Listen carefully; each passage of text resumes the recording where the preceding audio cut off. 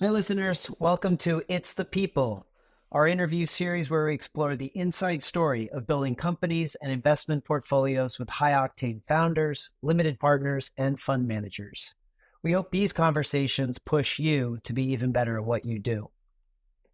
This week, my partner Andy Greenfield and I, Wills Hapworth, had the opportunity to interview a fascinating entrepreneur, Ryan Barone, who is the CEO and co-founder of Rentredi, which is a software platform for landlords and tenants that is empowering the next generation of property owners. We discussed a range of topics, including moving from being hunch-driven to customer-driven, hearing Ryan's great advice on how to successfully work with family, the mentality of leaving it all out on the court, always trying your hardest, or as Ryan refers to it, diving for the ball, and much more. To start things off, Ryan begins the conversation with his life story in 60 seconds. Really appreciate you being willing to do this. I'm looking forward to it. Of course. Yeah, me too. You know, we like to start these off all in a very similar way. So I'll ask you if you're ready to go. I am ready. If you could just give us a quick life story in 60 seconds. You could take 2 minutes if you'd like. Sure thing. So I grew up in upstate New York. I moved to New York City for college. I went to Pace University, studied economics, math, and computer science. While I was there, I got my first internship at Goldman Sachs, which was pretty close to Pace, and went to get my first apartment, which led me down what's maybe a little longer than a 60-second story, but the path to, in a long story short, the path to eventually Rentredi. We're now for the past 6 years been running Rentredi with, of course, yourselves and then some great investors behind us, and excited to have the team growing as much as it is, the product growing. It's nice to see it come all together. So Ryan, I'm curious about, you went to rent an apartment, and all of a sudden, 6 years later, you're running a multi-million-dollar software business. I'm guessing something must have happened, some catalytic event there. Can you share a little bit about that? Yeah, absolutely. So when I was getting that first apartment, it was close to Pace, close to that internship, made sense for me to just look up something on Zillow or StreetEasy and go rent it. And it sounded as simple as that. And there were a lot of listing sites out there that had made it really easy to find an apartment. But what I quickly found out was there was a big difference between finding an apartment and renting one. And renting the apartment turned out to be still pretty difficult. So I showed up to this unit excited to rent it, thinking I was, pretty much done, and not realizing I needed letter of employment, bank statement, tax returns, student transcripts, all that for my guarantors and my roommates, and quickly realized that there was no way I was getting this apartment because I was vastly underprepared. And so at first I thought it was just me being new to renting and that I was bad at it, which certainly was probably one factor of it. But what I quickly realized was, talking to a lot of friends, was they had similar experiences, even coworkers that were older and had been renting for a lot longer than I had. And in fact, when I started to build an app for myself and friends, initially just for the tenant side to make it easier for us to apply places, I then started to get feedback and insight from landlords to an even larger issue, which was that it was not just difficult from my perspective, but it was difficult from the landlord's perspective as well. And in fact, the majority of the landlords in the US happened to be the ones I was interacting with, small independent landlords that often had a full-time job and were juggling this themselves at night. And they were saying, hey, wait, you made your side better as a renter. Our side's just as bad, if not worse. Make it better for us too. And through that, we were able to iterate far beyond what was just applications initially to really an end-to-end suite from the day that the unit goes vacant to the end of the next lease, to make it seamless, not just for tenants, but for landlords as well. So then you have everything from listings to pre-qualifying, applying, collecting rent, maintenance, lease signing, and ultimately getting to this very, very seamless experience of renting. But Ryan, I'm curious because I think a lot of people might have had that first renting experience and said, oh, this is just the way it is. And yet you've now made it like an early career, maybe long-term career life work to like take this problem on? Was there something, and I'm guessing you've come across like problems in the past, like, Mhm. trying to order a slice of pizza at the, and yet you didn't take those problems on. What was it about this thing that you said, or maybe didn't? I don't, like, why did you choose to dedicate time to this? Yeah, I mean, a huge part of it was the impact, how much it matters in someone's life. I think there are nuances or nuisances rather, where I say, oh, okay, that was a little annoying. When it comes to renting an apartment, that's such an important part of your life. And so it's not just even, oh, I went and ordered that slice of pizza from that one place one time and I don't have to go back there again. Renting something I'm going to have to keep doing for many, many years. And so are millions of other people. And there really isn't an alternative to just go to a different pizza place with with better offering. And so, one, being forced into it where you have to rent, but two, how much it matters. I mean, um, being like food, water, and shelter, one of the three, critical pieces of life. Renting is a portion of that shelter one. And so to me, that was, a huge problem to solve. And it seemed not, to some people, it would probably be daunting to say, okay, this is a really difficult problem to solve. To me, it made it more fun. I mean, it wasn't something I was going to solve in a weekend. It wasn't even something I was going to solve in a year, pouring all of my time and all of my effort into it. And so, I mean, that it makes it all the more interesting and all the more fulfilling when you finally get something that people are really excited and come back to you and say how much it matters to them. Ryan, that's really interesting.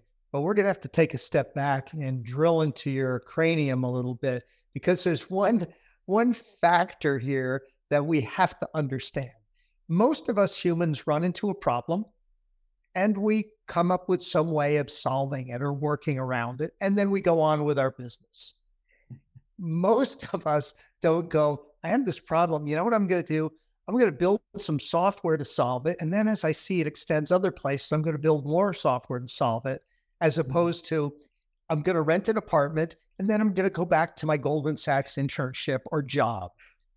Right. Like, what is it about Ryan Barone that I got a problem? Okay, I'm going to build something. hmm Well, I Is that mean, new to you? it wasn't always new to me. I mean, I think part of it probably goes back to my own upbringing. Both of my parents had families that had businesses. One in the produce business, fruits, vegetables, selling all of that. One in more of the promotional side of things, and so I got to see how they worked all day, every day, and they got to create something that wasn't there before. And although that does require a lot more effort to do it, it also comes with a lot of fulfillment when it does work. So I think part of it was that. I think part of it was, to be honest, and I actually don't know that we've ever talked about this, but Rentredi wasn't the first invention of sorts I ever tried. I actually had one in high school. If you can believe it, it was polar opposite. It was a mechanical engineering project that was to create a way to eliminate invasive species in lakes across the country. So I grew up in upstate New York. There's a big Eurasian milfoil issue in Lake George. And so I spent my senior year of high school developing a product that would help prevent that from spreading and costing hundreds of thousands of dollars. At that point, at 16, 17, 18 years old, I don't think I'd have the gall to say, okay, I'm going to turn this into something that I'm going to do for a very long time. I do think that it is a real thing now. Someone has, and I'm happy they took the idea and actually turned it into a business. But I think when something like Rentredi came along again, where I said, okay, this is a real problem affecting a lot of people. I wasn't going to, pass that up a second time. So you use this word, didn't have the gall. Yeah. Like, what made you think you did have it when the Rentredi problem set, potential opportunity came about? Like, what made you then, what makes you now think you can be good at this and take this challenge on? Well, I think I certainly had some experiences between those periods of times that helped. Even at some of those internships, looking at people that had been working in these very reputable companies for extended periods of time, were very candid to me, and I appreciated it. It went a long way, and in so many words, got across the point of no one knows exactly what they're doing. Some people can figure it out and they can make something great from it. And that's even true for these multi-billion-dollar conglomerates. And so I think that was, to a 17-year-old me versus a 20-year-old me, a big difference, seeing these people that were, in my eyes, highly successful and incredibly successful businesses that I think from an outsider's perspective, you would think they know exactly how everything works. There's no question marks in anything they do. And it's because they know everything. And in reality, that wasn't the truth. It was a matter of saying, I'm okay with not necessarily knowing everything, but knowing enough to do a good enough job and to figuring out a lot of it along the way. I think there was a quote I later heard down the line that talked about, entrepreneurship is basically jumping off a ledge and building a plane on the way down. And I think that was the difference between 17-year-old me who thought, okay, these people just have planes, and saying, okay, I'm just going to jump off the ledge and build a plane on the way down and make sure it's a good plane. So I think that was one of the critical differences, even between a few years span there, in terms of being able and willing to take that first jump. And then especially, the support system around me in terms of friends, family, that said, this is a great idea. I can see how this would help me, can help other people as well. You should go for it. What do you have to lose? And no fear. Oh, certainly fear. It's more so being willing to do it despite fear, not that there is no fear. And you go, Will. Okay. Go. Well, you just kind of led to a few different things I definitely wanted. You mentioned friends and family and the support system. We know you work with your father, who we just know as Ed, and you refer to as Ed. I really want to touch on that. Just a question in the greater context of family and working with family. I can only imagine sometimes what the dinner conversations at the Barones look like. And again, setting the context that you do work with your father, you said like there was a support system in place and people, that you trusted and respected who said, go for this. It seems like a good thing to go after. Like, I don't quite know how to ask this, but like when you go to dinner or like we just finished Thanksgiving, is Rentredi the only thing that gets talked about? Like, I have to imagine it's just this consuming thing, and it's the rest of your family sitting there saying like, oh my God, like more talk about Rentredi? Or is everybody saying, let's lean in. Let's chew on the problems and figure out, more solutions. Can you just help us understand like what goes on? Yeah.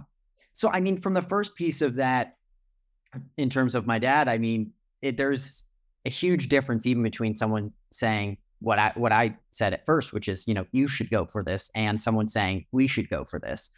So, that was a huge difference in terms of him saying, I'm in too. Let's do this. And so I think that speaks volumes. That gives a different level of confidence, even beyond just someone saying, we support you in this. But then in terms of around the dinner table, we do definitely think about it, talk about it a ton. And it's fun for us. It's constant problem solving and trying to create something better and better and better. And it doesn't end. And that's the fun in it. You get to create it together. And I think the fact that from a family perspective, we are building something, father and son, and of course a huge team around us, but that we get to, at the end of the day, look at each other and, give each other a hug and know that we've been creating something that's really helpful to a lot of other people is super fulfilling. But then also, the rest of my family has been super supportive too. There have been countless conversations I've had with my sisters and my mom and even extended relatives about, different things we should be doing. My great aunt who I just saw for Thanksgiving was saying, I remember, 6 or so years ago when you were talking about this on the tenant side of things. It was just the tenant app. And I was saying, how are you going to get tenants willing to put in all this information that they put on an application? Are they going to be, willing to put this into, some app they maybe haven't heard of? And so, I mean, it goes back to, you know, even she remembers, and I remember, having those conversations years ago all the way up to today. And it's fun to see how far it's come. And then fast forwarding from here, a year, 2 years, 5 years, seeing how far it will go. So let's just stay on father son for a second, because as you know, for a lot of investors, that's they'll run the other way because you got family dynamics.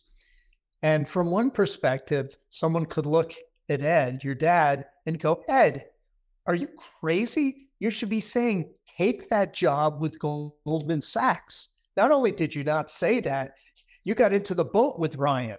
What's the story with your dad?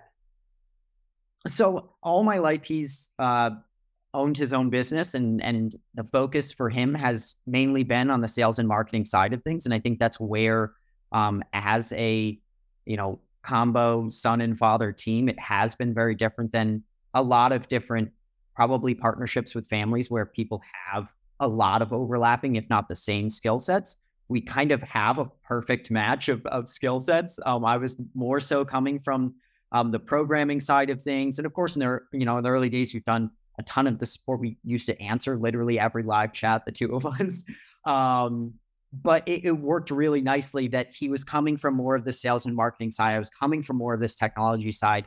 And in terms of what you need to do well as a business to succeed was the combination of those two things. And so we don't necessarily look at it as being partners because we're father and son. We happen to be father and son, but the fact of the matter is that we have great skill sets that work really well together. And that's really the reason that we're partners. And the fact that we happen to be father and son is just kind of a bonus. If you were going to come up with 3 or 4 or 5 words, and this may be awkward, but it's our podcast, so we're going to ask it. 3 or 4 or 5 words to describe Ryan Barone. Just create a word picture. What words would you use? I would normally let him answer this. I don't want to answer it for myself.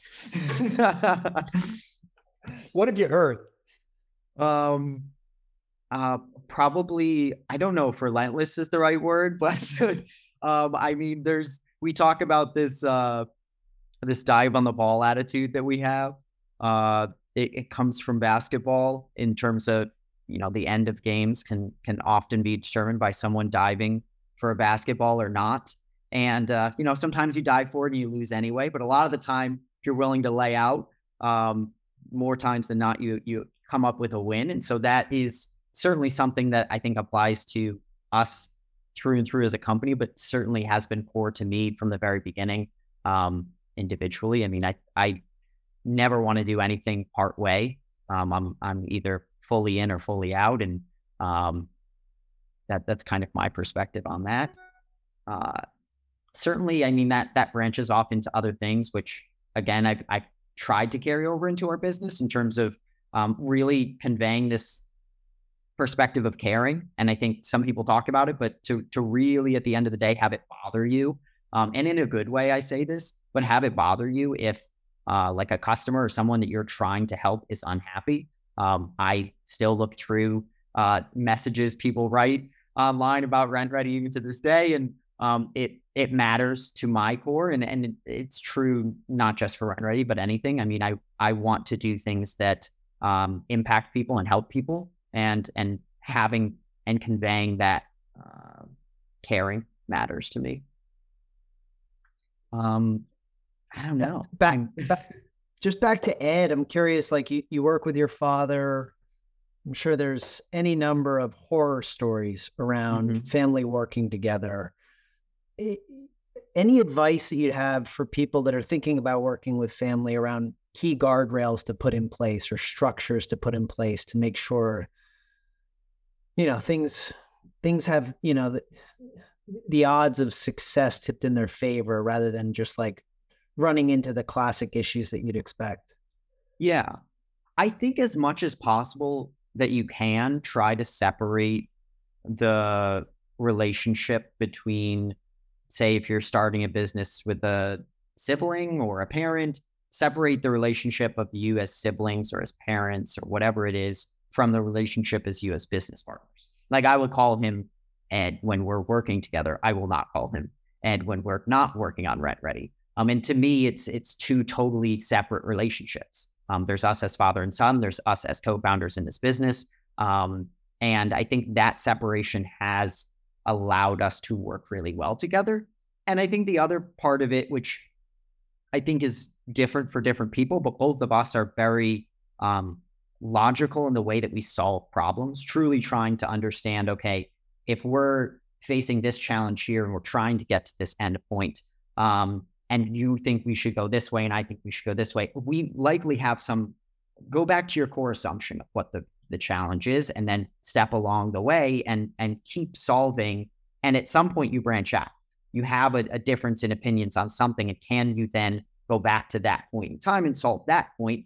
And often you will either find that one of your paths is right or one of the other paths is right, or a completely third new path emerges because you were able to talk about that point in time where you were diverging, and actually there were cons to both of the two options you were considering, and you're able to eventually reach a better option from that. And so I think that not necessarily only applies to just relatives, but I mean, any two people that work together, if you're trying to solve some sort of issue and have differing opinions, often you have the same ultimate goal and the same initial challenge. So there's something in between that you're diverging from. And if you can break it down into smaller and smaller problems, you can often identify where the disconnect is.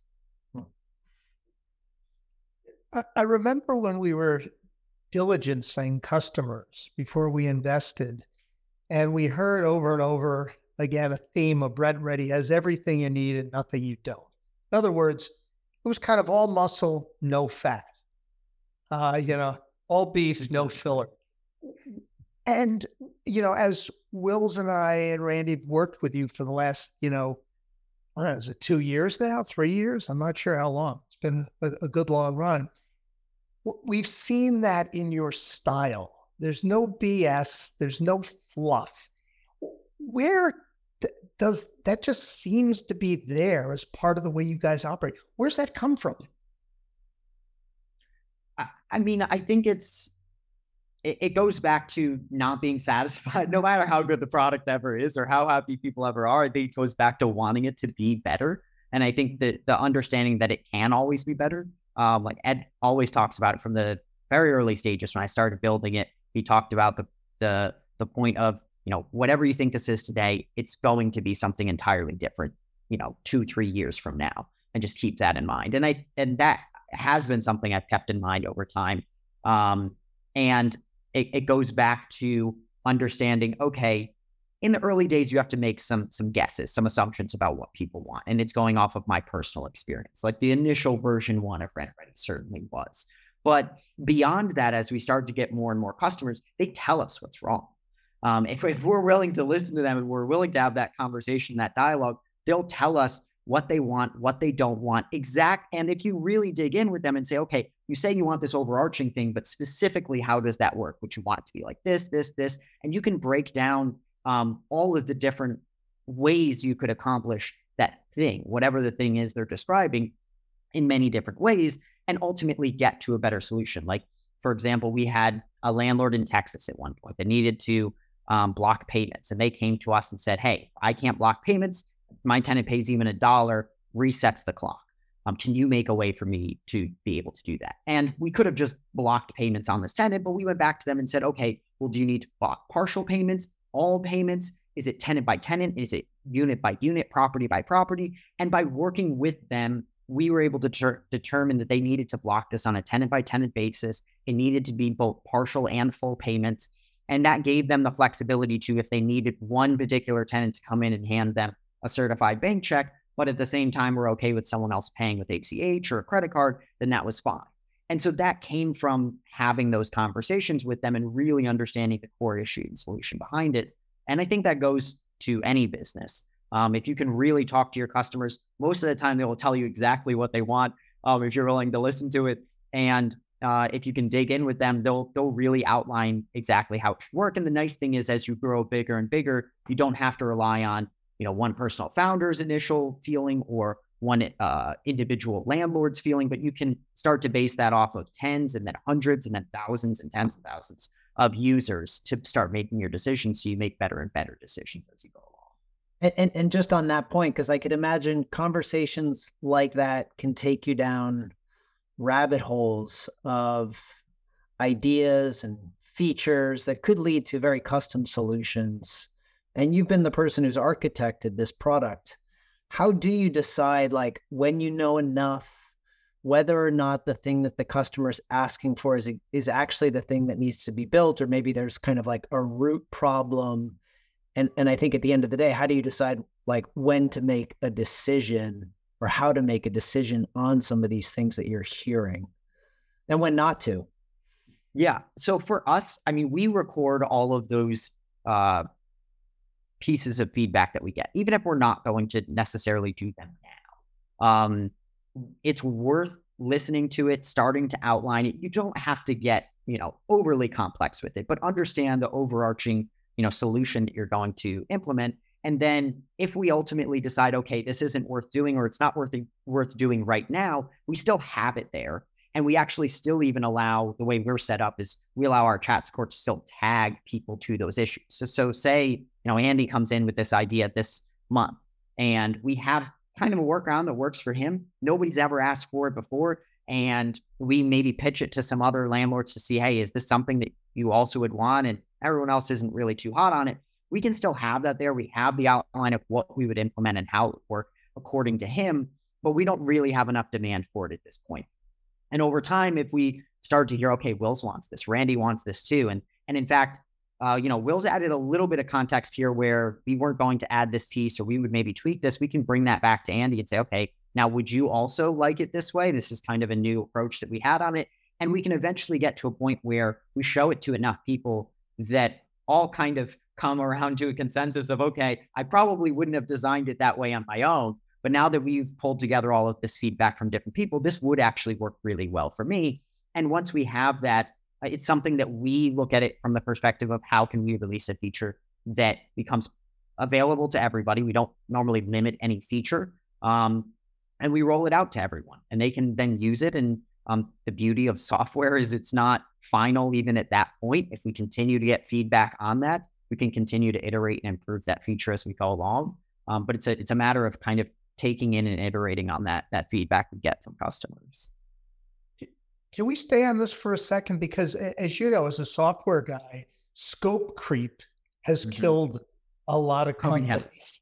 Yes. And there's this delicate tightrope you have to walk between succumbing to what every customer wants. And so you have 5 million pieces of individually customized software. Right. What's the kind of the tipping point for you? Because you have Rentredi is composed of a number of offerings to landlords and tenants. So some, I'm guessing, never made it into that stack. So right. What's the tipping point? How do you decide and avoid scope creep, but address unmet needs that are important enough? Yeah, I mean, at least one of, and there are probably quite a few, but at least one of them on the scope creep side of things that I lean towards is leaning towards smaller projects, not bigger. And I think the tendency is to let a project just grow and grow and say, oh, well, this is also a good idea. Let's bundle it in and do it together. And I've been victim to the same mistake before where we let too much just bundle into one project and eventually that slows down the ultimate thing. And instead take it from the perspective of saying, okay, we have some problem. And maybe these 5 things we're looking at would solve 100% of people's problems in this.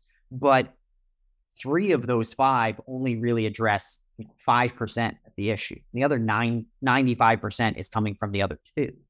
I would rather say, let's do those first 1 or 2, release those, get feedback on those, possibly improve those, and then come back for the other 3. And so, whereas when you're releasing maybe a hardware product, you don't have that luxury. You maybe have to really take all of that time. With a software product, you can release even just the first. You say, hey, this solves 40% of our issue. We can get it done this week or next week, as opposed to something that might take 2 months. A lot of people will be happy to have something than nothing. And so, from that perspective, breaking down that project into smaller issues, and as much as you want to just bundle in more to the scope, not letting it and say, okay, this can be, a follow-on project, a version 2 to what we're building here, I think is one of those. Ryan, I feel like in a short amount of time, we've gotten a glimpse into some of the skills that you've kind of honed and maybe already naturally had at a young age, whether it's like your eye towards product and kind of the taxonomy of like what's needed and what's not, or whether it's this kind of quiet confidence, I can take this challenge on. I don't have a plane, but I'll build it on the way. If you could add, and I'd say you also talked about the value of complementary skill sets, you and your father.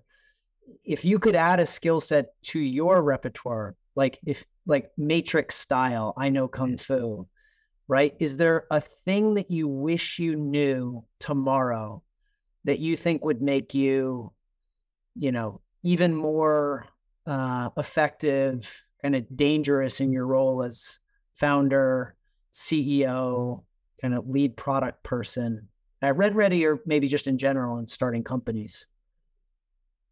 There's so many I want to say. Picking one is tough. I mean, I think obviously the hiring, managing of teams is really important. To just continually get better at that is something that I think about a ton. Not necessarily that it's not there, but just that it can always be better. So I that's a big focus of mine. Obviously you'll probably laugh at that given that we're speaking founder to investor, but probably the fundraising side of things. I mean, I think what comes naturally to me more so is actually operating the business. And I mean, we obviously get the luxury of seeing that over the course of months, but I think in a short period of meeting someone and saying, hey, in the next 2 meetings, 3 meetings, you're going to have to understand me as a person or this company as a whole, where you don't have the luxury of getting to know how incredibly dedicated or how much we dig into KPIs, probably well beyond our company's age, and conveying all of that in a short period of time, I think is something that I've continually wanted to improve. I think Matrix style, that'd be a nice one to perfect over time, but I'll take the incremental improvements if I have to do it that way too. Awesome. I'm going to steal one of Will's questions, but he made springboarded off of a time in one of our meetings where I pointed out that you do bear a physical resemblance to Roger Federer, but also you seem to have I'll call it a spiritual resemblance to him, in that he's a guy who never gets rattled. You never see him sort of lunging out of control. And you're also a guy who seems always to be, one step ahead of the ball. I don't think we've asked you a lot of questions you hadn't thought about before. What rattles you? What gets you going? Holy crap. I'm not sure. I'm not sure there's too much. I mean, there's certainly things that I struggle with in terms of challenges that we face. But I do think that, I mean, we talked about it from a product perspective. I think that same type of mentality can be applied to nearly anything else, whether it's understanding whether it's the hiring process or it's the marketing perspective. I mean, when we talked about how we've run ads, is very, very similar to the same way that we've built our product. It has been testing, iterating, and measuring what works and what doesn't and why. So certainly there are things that we don't have enough data to understand yet, or we have to try out more things to figure out. But I'm not sure there's too much where I just say, you can't do it. I mean, ultimately you can. Someone's going to. So, why not let it be you and then go for it? Hold on. I have to believe there's like a time or certain set of circumstances in which you feel like you're over your skis or rattled or anxious or nervous or I like, mean, what was the last time, you don't have to mention what what happened, but like circumstances in which you're sitting there saying like, oh, I can't handle this, or I'm frazzled, or I'm yeah. so anxious and like I can't move, like what rattles you? Yeah, I mean, in terms of being anxious or overwhelmed, I think every day. I mean, I think that's the matter of being an entrepreneur. But I think that's where, and not just support system, friends, family wise, but company wise, co-founder wise, team wise, there's the ability to go back to them. I mean, in the early days, it's like just me and Ed. Now we have a team of almost 20. If I feel at this point, hey, I'm overwhelmed in terms of trying to solve this engineering challenge, I have the luxury now of going to other developers on my team and saying, hey, this is what we're thinking through. This is what we're trying to figure out. Do you have any ideas? That happens probably on a daily basis. Same thing on the marketing side of things or sales side of things, customer support side of things, or just strategically understanding, who are we going to partner with or not partner with? What things are we going to integrate? I have that luxury of talking with the people around me that I think we've done a great job of pulling together the right group of people that really do work well together, have that same and similar mindset, and ultimately, it's not so much offloading the stress of it, but sharing that and then reducing it together in terms of figuring it out. But I mean that it happens probably with almost every aspect of a business every day of my life. I like that concept of sharing and then reducing. That's really interesting. Curious about one other thing, because you are a cool, calm guy, Federer-esque. What gives you that yes feeling, that thing that makes you go, yeah, where you just want to jump up and punch the sky? Yeah, I would say so when someone comes back and voices how much something we have done for them matters, that to me, almost more than anything, really excites me. I mean, to the point that like I remember the day we got our very first customer for about a year and a half. I mean, we were in development. We didn't really have customer building a product. Obviously, come an incredibly long way from that. But I remember also the day we hit our 100th customer, and Ed and I happened to be in the same place that day, and we were screaming, cheering, happy to have them on. But I mean, also the times where I get on the phone with somebody or I talk to someone that is a customer, that comes back and says, whether it's on the landlord side or the tenant side of things, how much this has changed their life in some sort of way. That to me is where it all becomes worth it. The hours you pour into making a product, and I even have some developers on our team that I share the same sentiment with, that have talked about, having worked on a product before where you didn't have a customer on the other side that was able to come back and say how much that mattered to you, how much that it pains you to say, I'm pouring all of this work into this and I'm not getting to see, all of these users using it and coming back and saying how great it is. To have them come back and validate all that you pour, your heart into, it's what you do it for. It's what makes it all worth it. And what about the flip side of that? Like, I get the sense you're not somebody who's intimidated by, taking on work. But what are like the most frustrating parts of this journey or the job, or, what are the things that you dread? I mean, it's probably the exact flip side of that scenario. If someone's unhappy, that's what I dread. I mean, because again, you've still poured all of that time and effort into trying to make this near as close to perfect as you possibly can, experience and product for this person, and ultimately they're unhappy. You didn't live up to what they wanted, and so that's where it's the total polar opposite of that, where someone's incredibly happy makes me incredibly happy. if they're unhappy with it, that hurts me. But I mean, it ultimately makes me go, okay, well, specifically, why weren't they?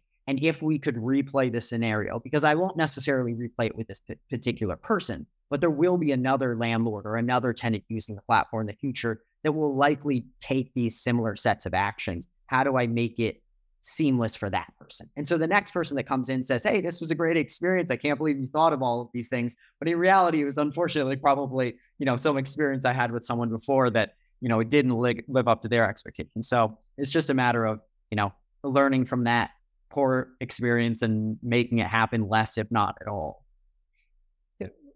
Most of us in life have times where we'd like to rewind the tape.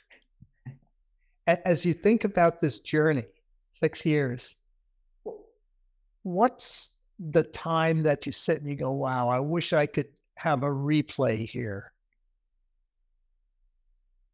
I don't know. I think rewinding it's dangerous. I mean, the ripple effect of what you would have change after that, I don't think it would be worth. I don't know that I necessarily say, could I rewind to this point? But I definitely think there are situations where I say, okay, I didn't make the right call there, or I didn't spend the amount of time on, say, this instead of that.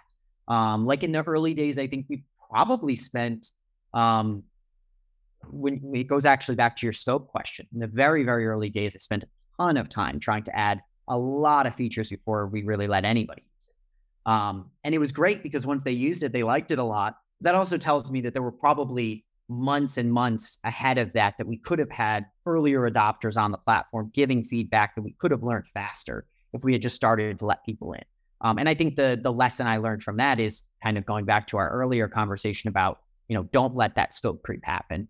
Release smaller pieces ahead of time. Be transparent with people of, hey, I would like these other 19 things as well. But, there's only so many hours in a day. I can give you this piece today and it will help in this way. And in the meantime, I'm also going to work on these other things and I'll release them to you as soon as they're ready. And it's kind of nice from that perspective. I came to find that the person feels like they are a part of building this with you, even though they're a customer, because ultimately their feedback is driving what you're building rather than you building everything up front and then them giving you feedback. And the flip side of that is, what's the best decision you think you've made so far on this journey, aside from deciding to take the journey? Probably my co-founder. I would say co-founder, investors, and team. Can I group those all into one? The people. I think ultimately, we would not have been able to do anything close to what we do today if it weren't for obviously the groups of investors, and that was in terms of TIA Ventures and Tribeca and River Park and all of the people that have invested in us so far. We looked at it from a perspective beyond capital, how can we see this as a partnership that goes beyond this, that we look to you for advice. I mean, as you know, we definitely come to you for questions and issues we have, but the same thing goes to the team as well. I mean, in terms of back to Will's question about, when you start to struggle, what can you do? Going back to that co-founder, going back to that team. I think it's not just being satisfied with saying, okay, I have a support system of friends and family when I'm starting this thing, but also building out that system of support, not just from the encouragement perspective, but also from the advice perspective and skill set perspective of how can I make this system stronger as we continue to grow? Co-founders, investors, team, even partners, honestly, that we've started to work with over time. Ryan, if we could shift just a bit to the business, and what's going on there. You've built this really great product. You guys have accomplished a tremendous amount in 6 years. A lot of happy customers, happy investors. And yet, we're just scratching the surface, right? I think you've talked about 15 plus million of these landlords across the country. And clearly you're serving some of them very well. They love this. The tenants love it. And yet, I don't think anybody has significant share of this market. What are the challenges to trying to make sure that everybody who has a property, can benefit from a product like Rentredi? What's difficult about scaling up in this industry when the opportunity seems so tremendous? Yeah, I mean, certainly part of it is the the product decision side of things, where we talked about making sure they have everything they need, nothing they don't, and how that translates across geographic regions, portfolio sizes, perspectives of I'm a single person that runs this, or I'm spouses that run this, or a family, or just partners running this. But I think one of the maybe the hardest challenge in terms of it is identifying that long tail market. And it's something that we've seen others struggle with. I mean, in the early days, very much struggle with. Over time, we've gotten much better at, but can continue to get much better at. A landlord doesn't put on their LinkedIn, I'm a landlord. They don't even possibly have a company set up online that you could search. So you do have to be creative in terms of how you get to them, and how you build up rapport with them, and ultimately grow that base, because it's not just call people up in a phone book and say, hey, I know you're a landlord. Here's this software that we made for you. And the flip side of that is for many of them, they don't know that there's much out there. For our particular market, they're using pen and paper and spreadsheets. They're not necessarily looking for something. And at least for now, we're working on changing that. But at least for now, for a good portion of that 15 million, they just know pen and paper and spreadsheets exist, and they don't know much beyond that, in terms of that there's these other softwares out there that are trying to help specifically them. I mean, that segment of the market too, not just enterprise. A lot of them may know the enterprise is out there, but not as much their segment. Have you seen, I mean, you've been around for a number of years now. In that period of time, have you seen structural shifts in the industry or in the customers, maybe tied to that? Has COVID, impacted that in a positive or negative way? And I know those are two separate, but probably somewhat related questions. Yeah, there have definitely been shifts. COVID definitely caused shifts. Some, interestingly, for features we already had on the platform today, and some for things we didn't have at all. So, for example, we had video maintenance requests, which were a feature that were added because a landlord had shared their personal stories of there's a big difference between a leaking sink that I can throw a bowl under and I can fix it tomorrow as a landlord, or one that's destroying my kitchen floor, and at 3 a.m. I need to get out of bed and go over and fix this tenant's leaking sink. So if you can give me a video of what's going wrong, I can understand how urgent is this issue. And so that's what it was initially designed for. With COVID, it was really interesting to see that feature was repurposed to say, I'm not even coming to the apartment at all. So for a tenant that has, say, a leaking sink, and it turns out that it's some part missing from the faucet above, the landlord can say, okay, I can see what's wrong with this. I will send you the part. You can fix it yourself. No one needs to come into your apartment. And so it's really interesting to see a feature that already existed there be completely reused without us suggesting it, just them being creative with what they had in front of them and solving their own problem. And then on the flip side of that, we had a lot of landlords say, hey, I have been doing my lease signing with pen and paper, and I had no problem with that. And now I don't want to do that anymore. I don't want tenants coming into my office and grabbing my pen and writing on this piece of paper. I want them to do it electronically. Can you give me a way to do that? So we actually did build during that first summer of COVID, electronic lease signing to solve the problem we were hearing from landlords and tenants. You just made me think about an experience I had 2 days ago where the heat in our home wasn't working quite as well as we wanted. It took a while to heat up. And I called up the service provider and I got on a FaceTime with the person. He was sitting on his couch. And it wound up taking us kind of an hour and a half to basically troubleshoot the problem and figure it out. But along the way, he kind of taught me to fish, right? Like in another world, he might have come, parked his car, walked in, and I probably wouldn't have interacted with him. And yet yesterday, he kind of walked me through this issue. And it got resolved and he didn't have to leave his house, but it did consume an hour and a half of my time, which got me thinking about like, how do I value my time? And I'm just curious, like your analogy or your real world example of leaking sink. I'm not even showing up to the house. I'm going to send you the part, you fix it. Are we in a better spot because of that or not? And there's probably no right answer to this, but I just went through this. And as I look back on it, I don't know, I feel like I have a bit more mastery over my home, but I also pay a service provider who basically said, I'm not getting off my couch. You figure it out. I'll kind of walk you through it. What's better? What do you think that, like, I think it depends on the situation. And I think the approach that at least I've seen people taking is, in my opinion, at least probably the best one. And that's been that when they want to do it themselves, they voice that and they do that. And so it's almost an individual choice that if you feel comfortable fixing it, and you don't want someone in your home and you're okay doing that, then great, give me the part, I'll do it. If you don't want to spend the time doing that, or hey, I just want to let someone in and I'm going to keep doing work while they go fix the sink, then great, you can do that too. And I don't think there's necessarily a right or wrong. It's just more so what you prefer. So right now, there are a lot of well-funded competitors out there, but nobody's gotten, from the data we see, more than maybe half of 1% market share. So this is a two-part 20-point question. Why haven't they?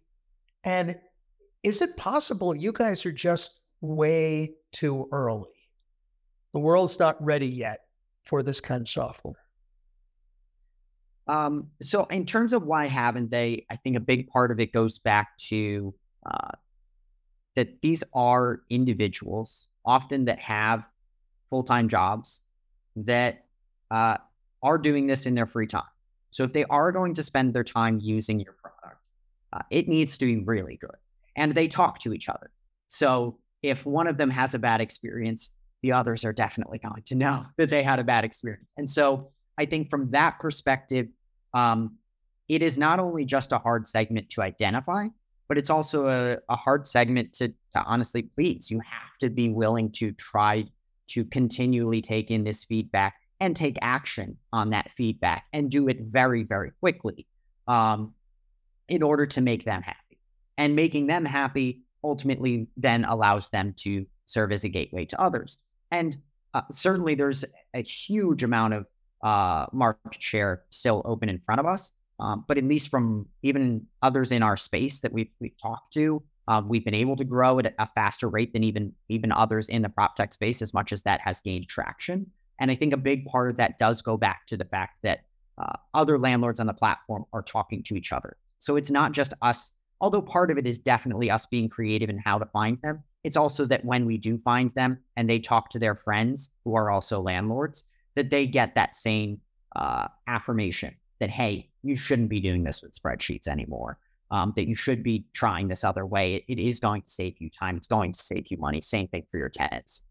And then in terms of being the right time, I think maybe for some of the competitors that have been in the space for 10 or 15 years, I think that probably was a bit early. And I do think that was probably harder even for them and at that time. They didn't have communities that were looking out for each other and trying to help each other improve as landlords, not just with property management specifically, but just everything that goes into being a landlord. And so that is an advantage that we have today. But a lot of it is also, and COVID has certainly helped with, a lot of people saying, I know that there's probably a better way, but is now the time to do it? And I think for a lot of people that have been considering over time, should I make that payment switch? A lot have. And we've seen it not just in property management, but just in digital payments in general. Digital payments, our own payment processor shared with us that they estimated that it helped accelerate the digital payment space by about 5 years at least in terms of the adoption in that way. And so rent payments digitally is certainly one very large portion of our business. But there's a lot that goes into that, and that draws a lot of parallels to other pieces as well, like the maintenance and lease signing and applications, where you say, okay, it is time. I've done it this way for a long time, but it's taking more time throughout my day. It's taking more effort on both people's parts, and ultimately there is a solution that, my neighbor down the street that also owns some properties is saying that he likes or she likes. Why am I not doing it that way too? One of the quick one, because I know Will's has 3 or 4 excellent closing ones. We sometimes hear people say, you don't need to talk to customers. If you'd asked customers back in the old days, if Henry Ford had asked them what they wanted, they would have said a faster horse. So customers don't know what they need. However, we look at you and Ed, and you guys are relentlessly customer centric, asking questions, surveying, going back. Where's that come from? And why aren't you just saying, you know what? We know what they need. We'll give it to them. Well, I think the rebuttal to the Henry Ford scenario would be that if he had just asked them, what would you like? And they said a faster horse, and he didn't question that at all and went and built it, that would have been bad. But if he said, wait, well, what if you had something that was faster than a horse, more durable than a horse? You don't have to feed it. It's not going to run away when you park it. Would you like that more than a faster horse?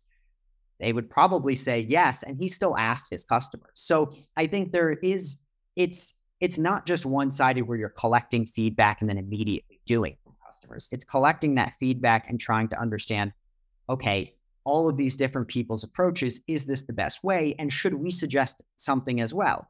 And there's nothing wrong with you suggesting something as a founder. And certainly we do it all the time. And sometimes they tell us absolutely not.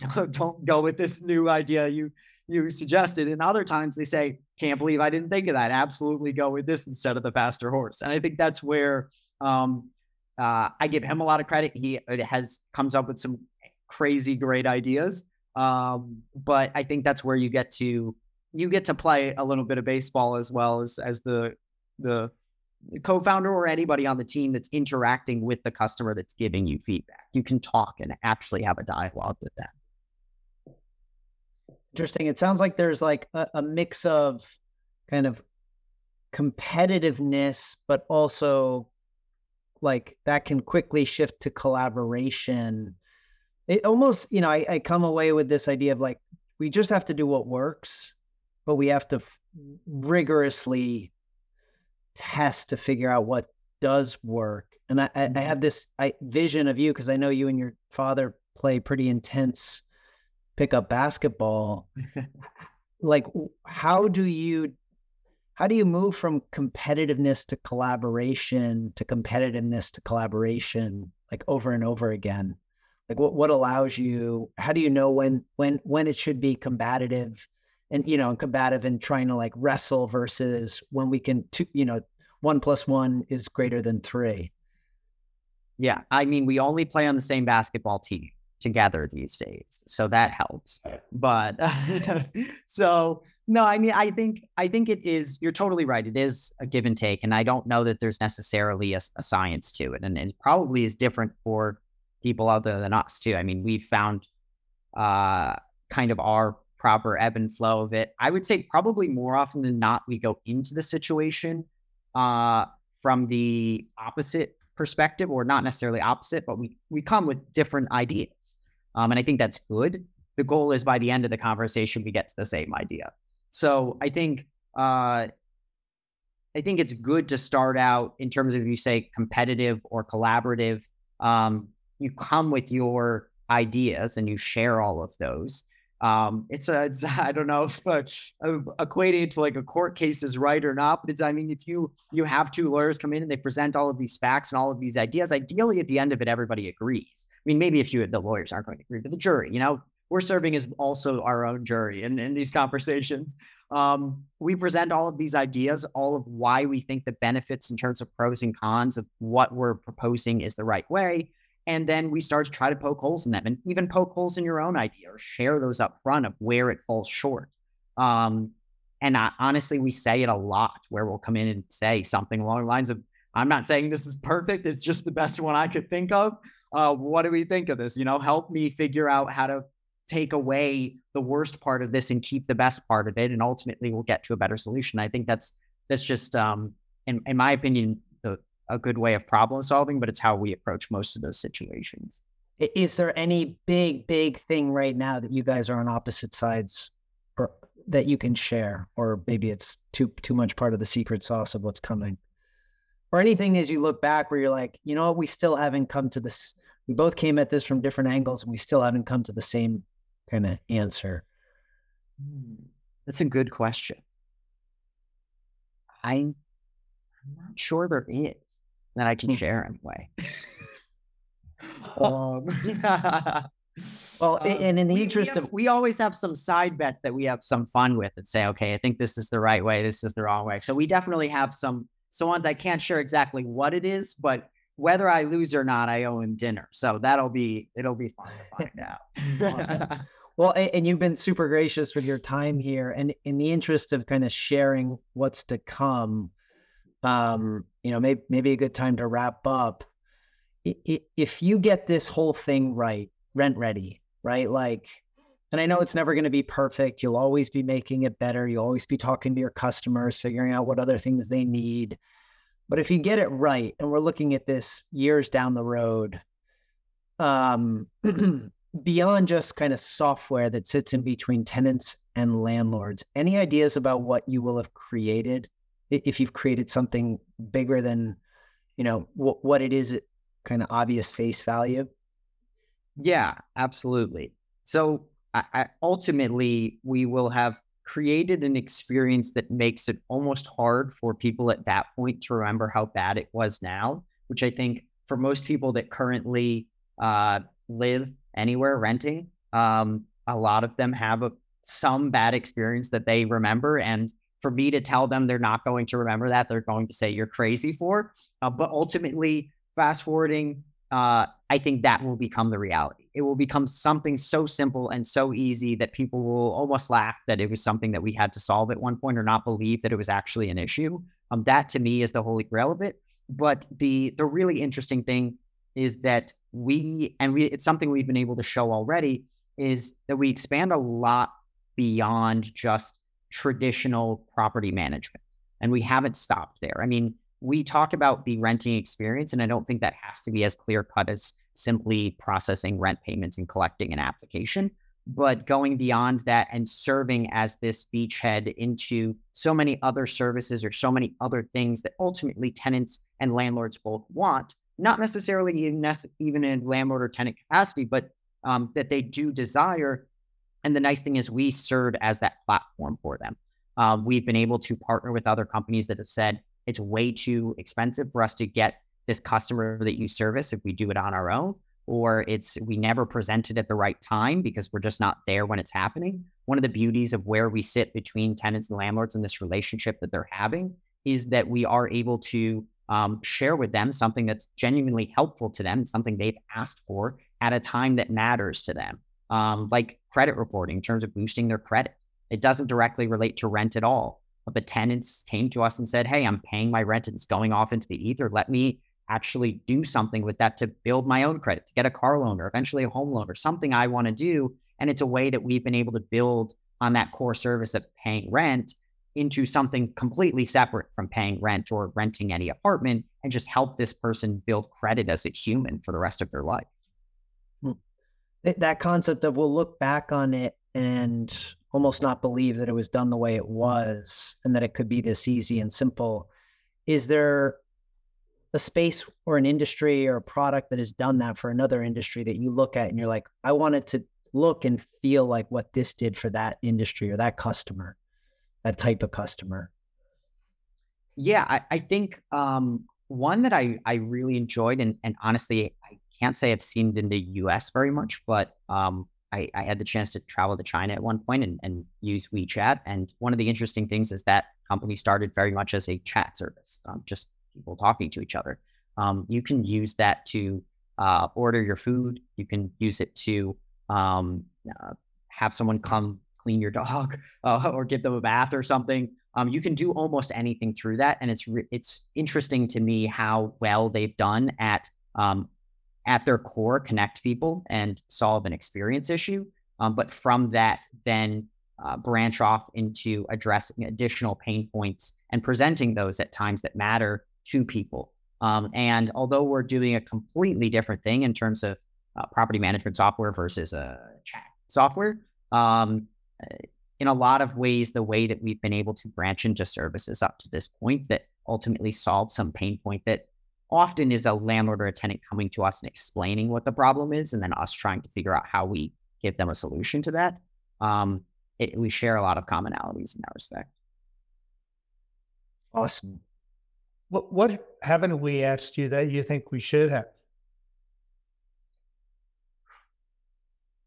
I don't know. I always say you guys get them all.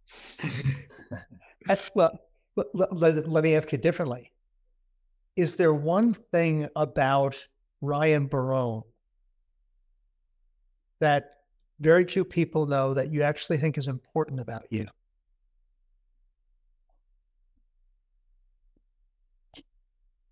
Question. I think I don't know that everyone necessarily knows it, but I think one of them that came back to on this call is certainly the um we talked about the caring piece of it, but I think beyond that goes like helping people. That is a very important piece to me in terms of what I like to do. My friends joke that I will often not say no to them. That's come back to bite me a few times where they said, "Hey, want to go run a half marathon with me?" And I'm not a runner, and I'll say yes because I don't want them to go run that alone. But yeah, I mean, I think a lot of it comes down to being willing to help people. If you have questions about something, obviously I've leaned on a lot of other people to get to where I am today and ask them for help along the way or advice along the way. I like to keep that same open, transparent door with other people. So if you need something, ask, and I'll most of the time be pretty happy to help if I can. So Well, I think that'd be one thing I would add.